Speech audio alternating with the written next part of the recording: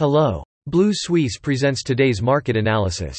Capital Markets Overview. London shares came under pressure on Tuesday, dragged down by heavyweight materials and energy stocks, with the benchmark FTSE 100 retreating from record levels to below 8,000.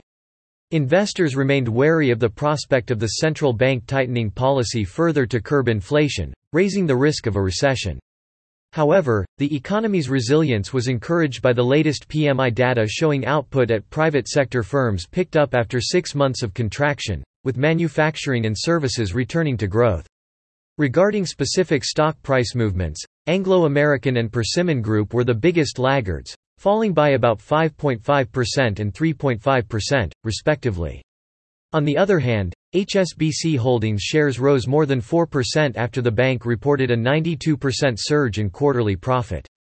European shares fell on Tuesday, with the Stoxx 600 down 0.2%, led by technological, auto, and basic resources gains, while banks rose.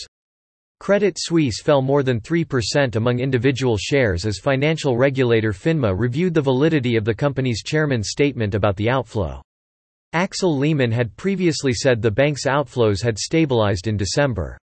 Investors remain concerned about the need for interest rates to remain higher for longer and digest new economic data.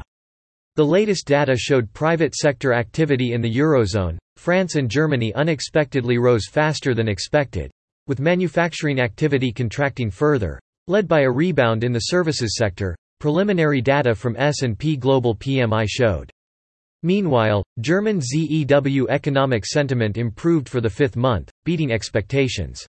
That's all for today. You can read more on our website at bluesuisse.com.